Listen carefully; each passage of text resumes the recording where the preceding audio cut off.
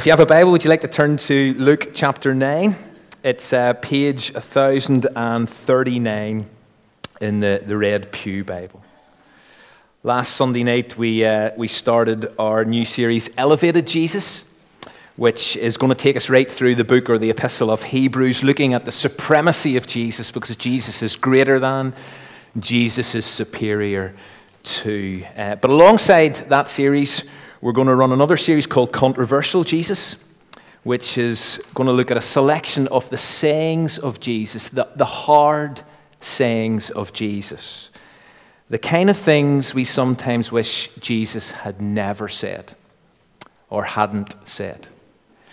And as I said last week, we're going to alternate between those two. So 1 week, Elevated Jesus, the next week, Controversial Jesus. So next week, it's Elevated Jesus again, and as I said last Sunday night, Haddon is going to take us through the next part of Hebrews chapter 1. Now, as we introduce this second series, Controversial Jesus, I do want to get you involved. So here's what I'd love you to do. I want you to think of some of the sayings and statements of Jesus that are pretty demanding or unsettling or troubling, okay? So here's one, and I quoted this one last week. If anyone comes to me and does not hate father and mother, wife and children, brothers and sisters, yes, even if they don't hate their own life, such a person cannot be my disciple. So that's the kind of thing. So here's what I want you to do. I want you to have, you may know the person beside you, you may not, you may want to know them, you may not. But what I want you to do is turn to the person beside you and see if you can come up with any other difficult, hard, troubling, demanding sayings of Jesus. You don't need to quote them word for word, just a sense of what Jesus said. So have a chat to the person beside you, come up with another hard saying of Jesus, and then we'll get a bit of feedback, okay? Go for it. Introduce yourself to the person beside you if you need to, but go for it.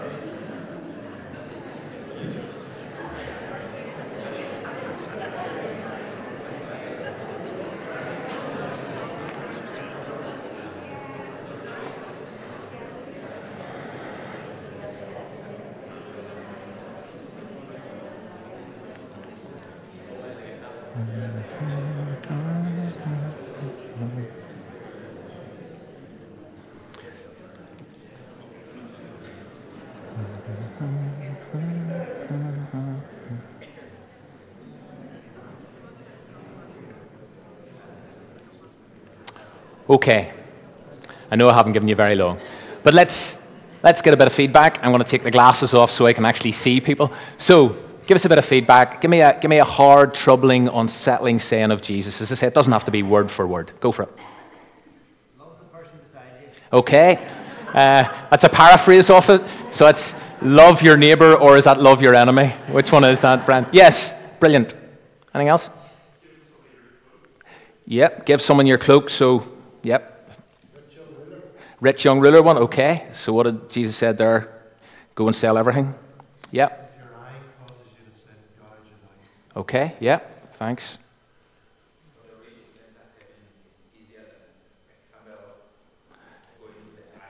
It's easier for a rich person to enter, or it's harder for a rich person to enter than for a camel to go through the eye of a needle, yeah.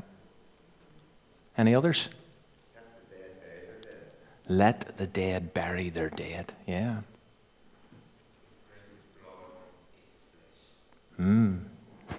Drink his blood and eat his flesh, yeah.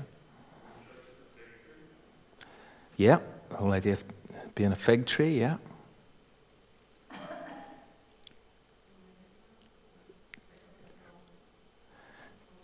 Deny yourself, take up your cross, follow me. Here's a list. Many of them you've just shared. We're not going to look at all of these during this series, but this just gives you a flavour. So here's Nigel's at the start. If your right eye causes you to sin, gouge it out and throw it away. Here's an interesting one. No one who puts his hand to the plough and looks back is fit for service in the kingdom. Then I think it was down there, if anyone would come after me, he must deny himself, take up his cross daily and follow me. Blessed are you when people insult you, persecute you and falsely say all kinds of evil against you because of me.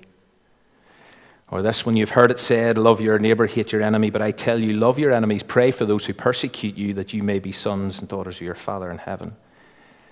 If you do not forgive men their sins, your Father in heaven will not forgive you. Judge not, or you too will be judged. Here's a sobering one.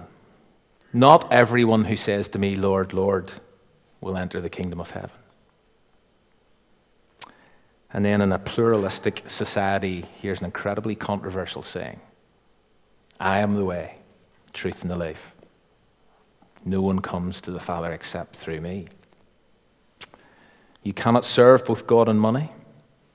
How often should I forgive someone? 7 times? No, says Jesus. 77. Do not fear those who kill the body but cannot kill the soul. Rather, fear him who can destroy both soul and body in hell. Whoever exalts himself will be humbled. Whoever humbles himself will be exalted. And then Daniel. It's easier for a camel to go through the eye of a needle than for a rich man to enter the kingdom. Well, you see when you see them all listed like that or all together like that, they are quite striking. Sobering even, or intimidating, controversial.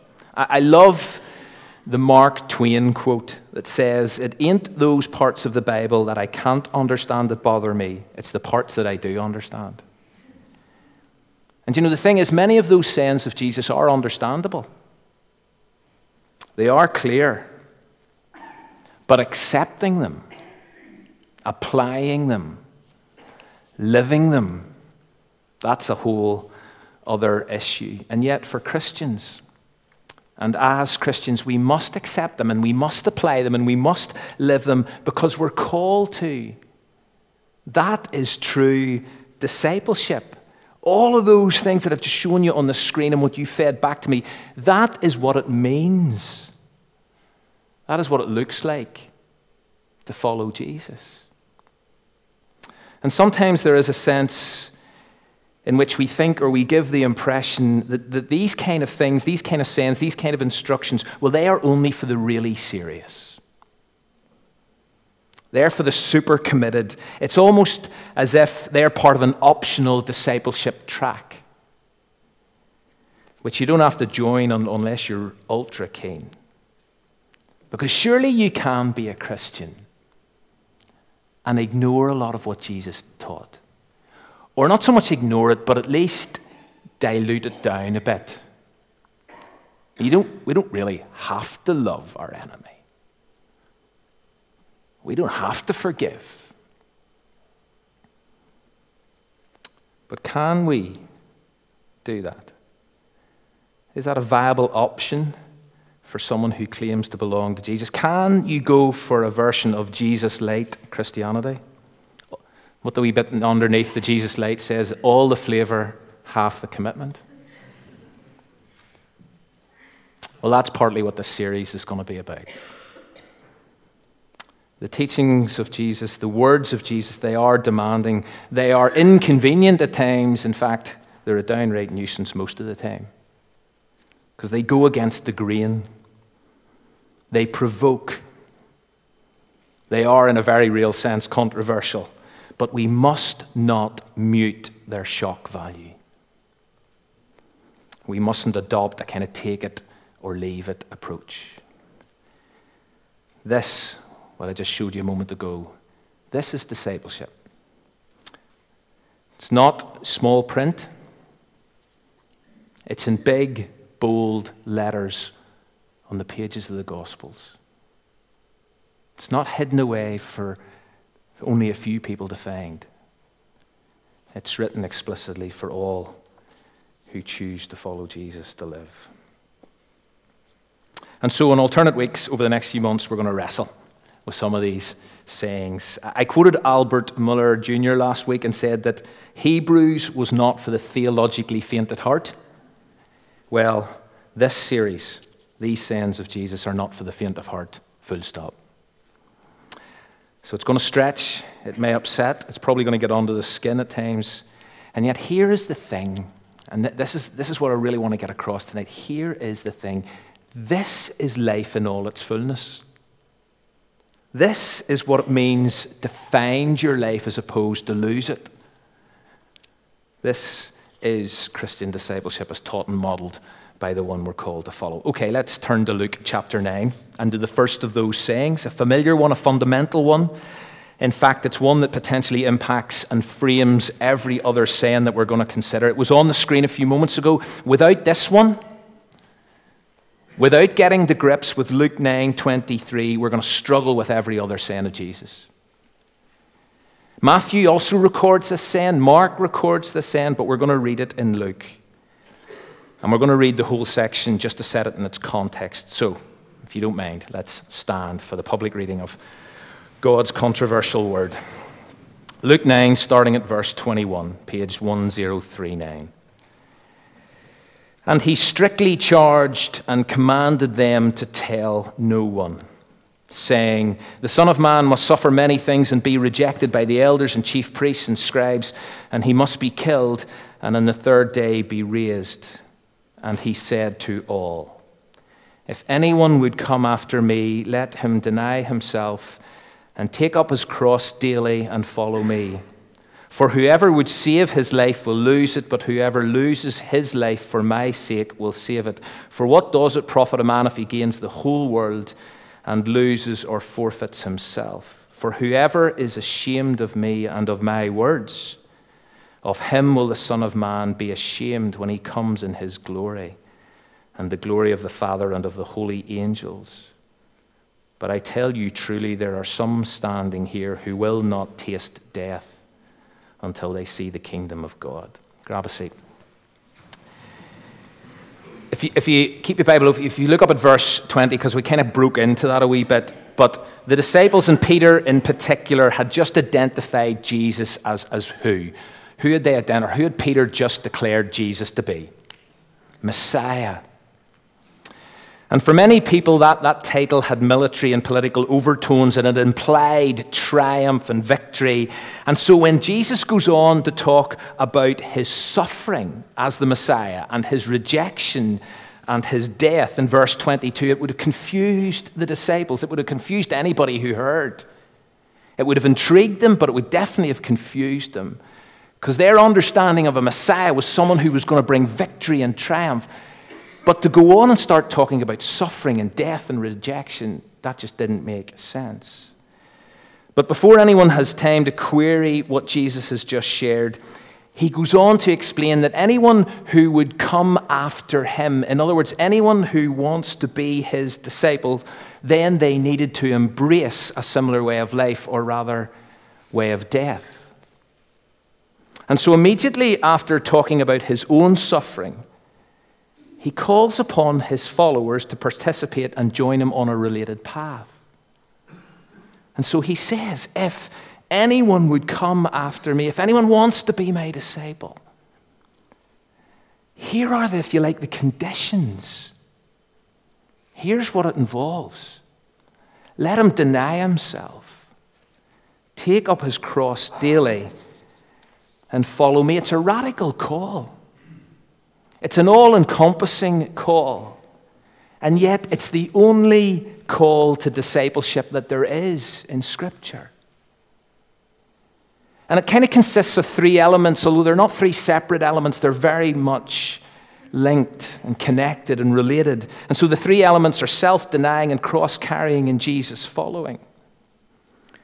But before we break it down, and as I say, they are all connected and linked, and it doesn't really make sense to break it down, but I'm going to break it down anyway. We need to know that Luke inserts a word that Matthew and Mark don't insert. Now, some of you know this word already. You know where I'm going with this because I've touched on it before. Luke includes a word that Matthew and Mark don't. But he includes a word that reminds us of the 24/7 nature of discipleship. A word that reminds us that being a Christian is not a one-off decision that activates some kind of cruise control mentality and facility in our lives. And what is that word that Luke inserts? Daily. If anyone would come after me, let him deny himself and take up his cross daily and follow me. So this is about day to day. This is about day by day commitment. We've got to do this self-denying and cross-carrying and Jesus following each and every single day. Partly because it requires it, and partly because this is all so unnatural. This makes no sense. This is really tough. Here's how one writer captures our challenge. Our conversion may have involved getting on our knees and praying the sinner's prayer, but our sanctification or our discipleship will involve white knuckles, sweaty brows, and tearful cheeks. It should be a daily, painful process of purging where we submit our wills entirely to the Lord's. Now that's strong. But you get the point. Discipleship is a daily decision. A daily decision that requires daily surrender. And Luke, by inserting this one word, reminds us to keep that perspective. So let's take these three components. The first, self-denying. Let him or her deny himself, herself, which, as I say, we all know is totally countercultural. I love the way Steve Timmis puts this, and you need to read this carefully. In an age of instant gratification, denial only exists as a river in Egypt. That'll take a moment. But what exactly is self-denial? What does it mean to deny yourself? What does it mean? Well, let's be quite clear that it's not about simply denying yourself certain things. That might be part of it, but that's not the essence of it. This is not about denying yourself chocolate or a holiday or a new car for some good reason. No, this is about denying yourself your very self. But what does that mean? What did Jesus mean? Here's how F.F. Bruce put it over a century ago. Denying oneself is not a matter of giving up something, whether for Lent or for the whole of life. It's a decisive decision saying no to oneself, to one's hopes and one's plans and one's ambitions, to one's likes and dislikes, to one's nearest and dearest. Why? Here's the bit: for the sake of Christ. As I said, this gets onto the skin. This is hard teaching. It's not my teaching, just what comes across in God's word is what discipleship looks like. It's really, really hard. Another writer has put it like this: self-denial is a total rejection of all self-worship. So countercultural. A total rejection of every attempt to run your own life in pursuit of your own self-obsessed, self-glorifying dreams and ambitions. Or to put it more simply or succinctly, self-denial is when you reach a place where you say no to the desire to rule your own life. It's where you say no to self and you say yes to God. That is what to deny yourself means, to say no to self and yes to God. So it's about submission. Humble submission to the will of God. It's about echoing those profound words of Jesus. Not my will. Not my will, God, but yours be done. Back to the quote I showed earlier. It should be a daily, painful process of purging where we submit our wills entirely to the Lord. It's not my will. It's not about me. It's all about you. Total surrender of self to God and His ways. And as I said, and I'll say it again, the self-denial goes completely against the spirit of the age or of any age. Flies in the face of popular thinking, popular psychology, popular choice. We live in a world that says you should pursue exactly what you want. You should pursue what self wants, without holding back, without exception, without restriction, and you should deny yourself nothing or very little anyway in the process. That's the world we live in. But Jesus calls his disciples to a radical alternative, and it is radical. Self-denial is controversial. And so the question I want to ask you tonight is this. I've been asking myself this during the week, and I don't always like the answer I'm coming up with. Who's in control of your life? Like, honestly, who's calling the shots? Who's in control? Who are we living for? Like, really living for on a daily basis? This is challenging, but one of the things we must remember and keep in mind is what Jesus says immediately after this verse. He says this, for whoever would save his life's going to lose it. So if you want to hold on to control of your life, by all means do, but you know something? You're going to lose your life. But whoever loses their life, whoever says no to self and yes to God, for my sake, he says, you are the ones that are going to save it. For what does it profit any of us if we gain the whole world, have complete control of our lives, and yet we actually forfeit our souls? So in other words, this self-denial that Jesus advocates actually leads to self-discovery. Self-denial leads to true self-fulfillment. This self-denial results in the saving of your soul for all eternity and therefore to life everlasting in all its fullness. And it doesn't make a lot of sense in our world, but it makes total sense in the real world. And that is a big picture perspective that I know I need to keep coming back to. And this is the reason it needs to be a daily exercise, because I can kind of get there at certain points in my life, but I lose sight of this. I go through days, I go through weeks, I go through months where it's all about me, actually, if I'm really honest.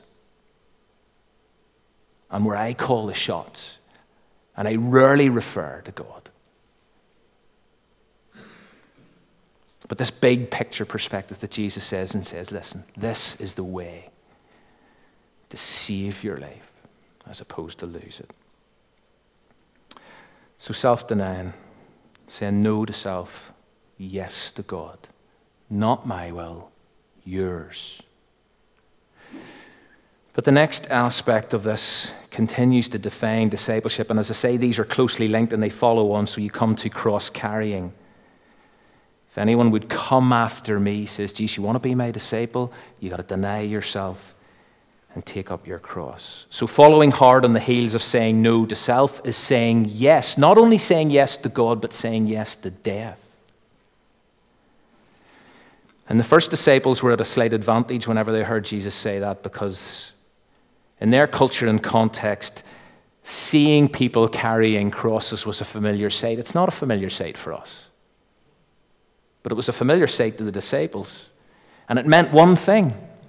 It meant one thing only, and that was dead man walking. That's what it meant. People carrying their crosses were on their way to their execution. And that's exactly what Jesus invites his disciples to embrace. A willingness to deny self and die to self in order to come after him, in order to be his disciple. You see, here, if you remember nothing else, please hear this. The cross is therefore both the symbol of our salvation and the pattern of our lives. It's the symbol of our salvation, but it has got to be the pattern of our lives, where we are dying daily.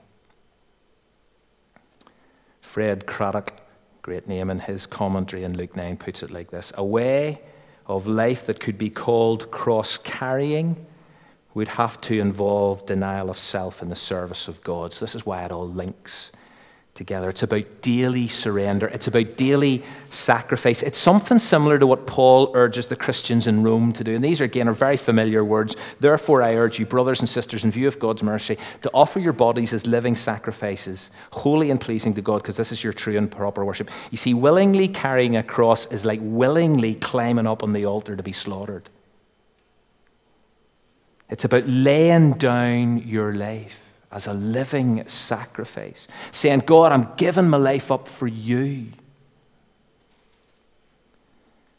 And again, although that's hard and although that's tough and that is demanding and it's costly and it's painful, what does Paul actually say? This is your true and proper worship. This is real life. This is what you were created for.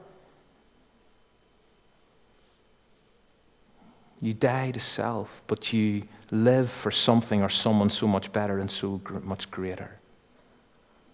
So to be a disciple of Jesus, you've got to deny self.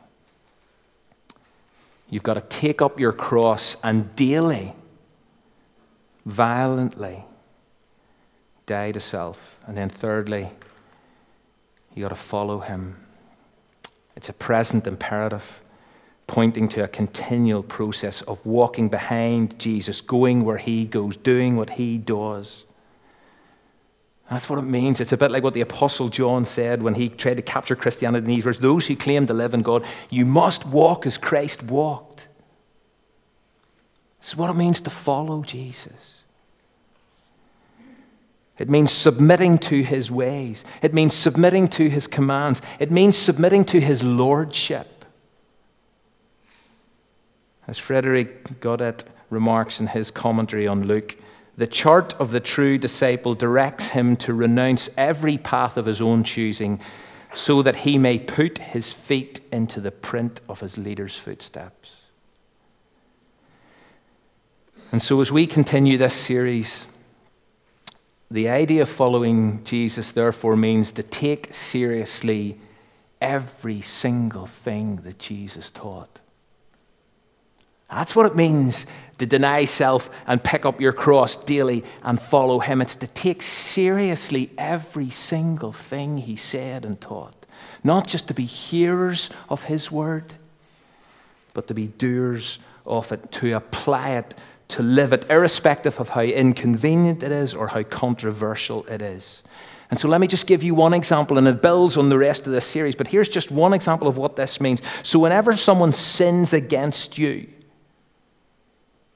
whenever someone hurts you, your natural reaction is to lash out and get angry and hold a grudge. But a self-denying, cross-carrying, following Jesus' path of discipleship says, no, not my will, God, yours be done. And so instead of getting angry and getting even and getting back, I choose to forgive. That's what this looks like in the everyday, where I'm going to deny what I want to do in and of myself in this situation. I need to die to my selfish desire in this situation. I need to follow Jesus in this situation. And so that means, in that situation, I forgive even my enemy. The first saying of Jesus is a big one. And as we close in a moment, we're going to sing All to Jesus I Surrender. And this is a song of total submission and total surrender. But as we prepare to sing, and as we individually reflect on our own response to this controversial saying of Jesus, let me invite you to do three things. Let me invite you to consider whether you need to deny self afresh this evening. Because if you're honest, like I am trying to be, you recognize that you're taking back and have taken back some control of your life. That actually you're saying quite a lot of yeses to self as opposed to yeses to God. Do Do you need to deny self afresh tonight? Or maybe you need to pick up that cross again to signify your willingness to die. There might even be a specific dimension to that dying. There may be an area of your life that needs to be crucified because it is becoming a selfish thing and a selfish habit and a selfish pursuit. And so you need to crucify that.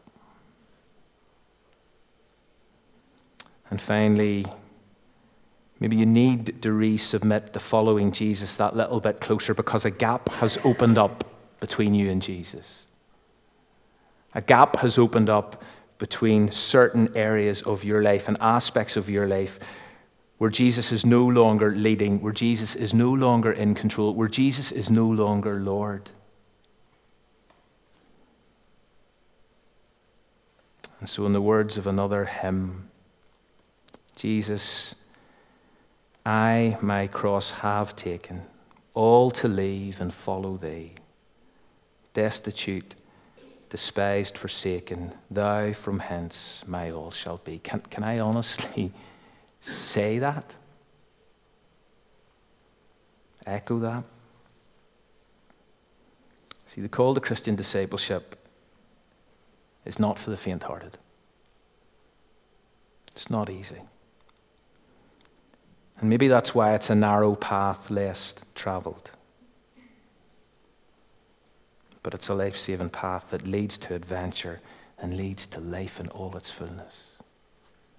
May God help us today, daily, to say no to self, yes to Him, to die to self, and to place our feet in the footprints of Jesus.